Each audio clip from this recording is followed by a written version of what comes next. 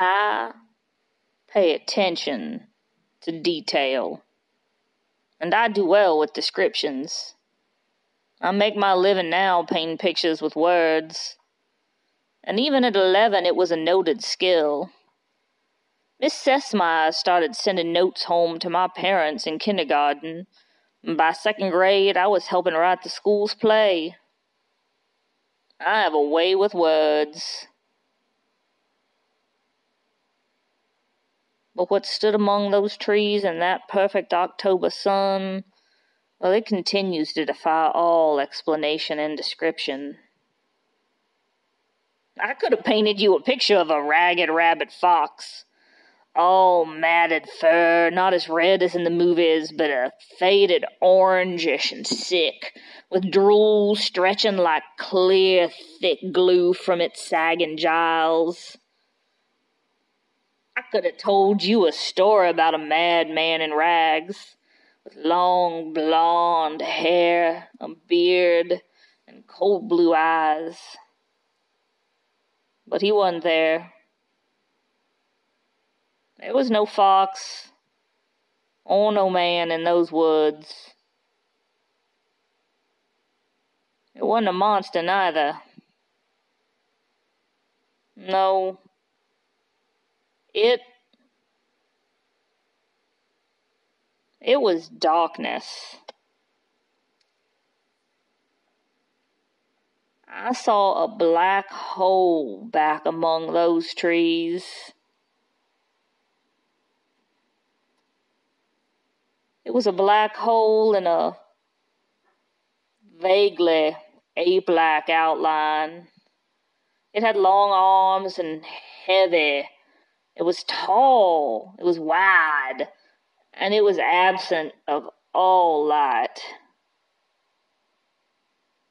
And it was standing there in the sun and blue sky. My God, it had been a beautiful day.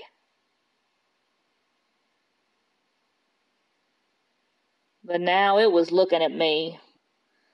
And by God, I wanted to scream, but I didn't have a voice left. Now, I only paused a moment, just a moment, while I grabbed Nikki's arms and pulled her ahead of me. Then my voice came. I yelled, "Run, Nikki, run!" And we ran. And as we ran, we sensed, as much as saw, that the darkness was running too. Nikki ran with blood running down her legs, and we were both slapped in the faces by long, thin pine branches. They whipped across our cheeks, smacked across the bridges of our noses, raked out clumps of hair. But we didn't pause. We ran because we knew our lives depended on our speed. The trees flew by, and all I could hear was the sound of my heart and my shallow, fast breathing. I barely felt the whipping branches after a time, and I was more aware of the crunch of the pine needles beneath my running feet. Then, very suddenly, without warning, I tumbled down the embankment that separated the woods from the old service road. I tumbled down the edge, the brown dirt shifting into the white detritus that made up the unpaved road. It was all sand, ground seashells, and small rocks. My knees were cut. My elbows were skinned. I scratched my left cheek on an old clamshell, and I have that scar still. I stood, without brushing myself off or checking my wounds.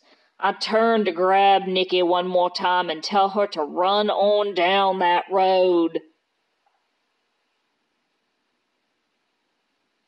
I turned, but there was no one there. I was alone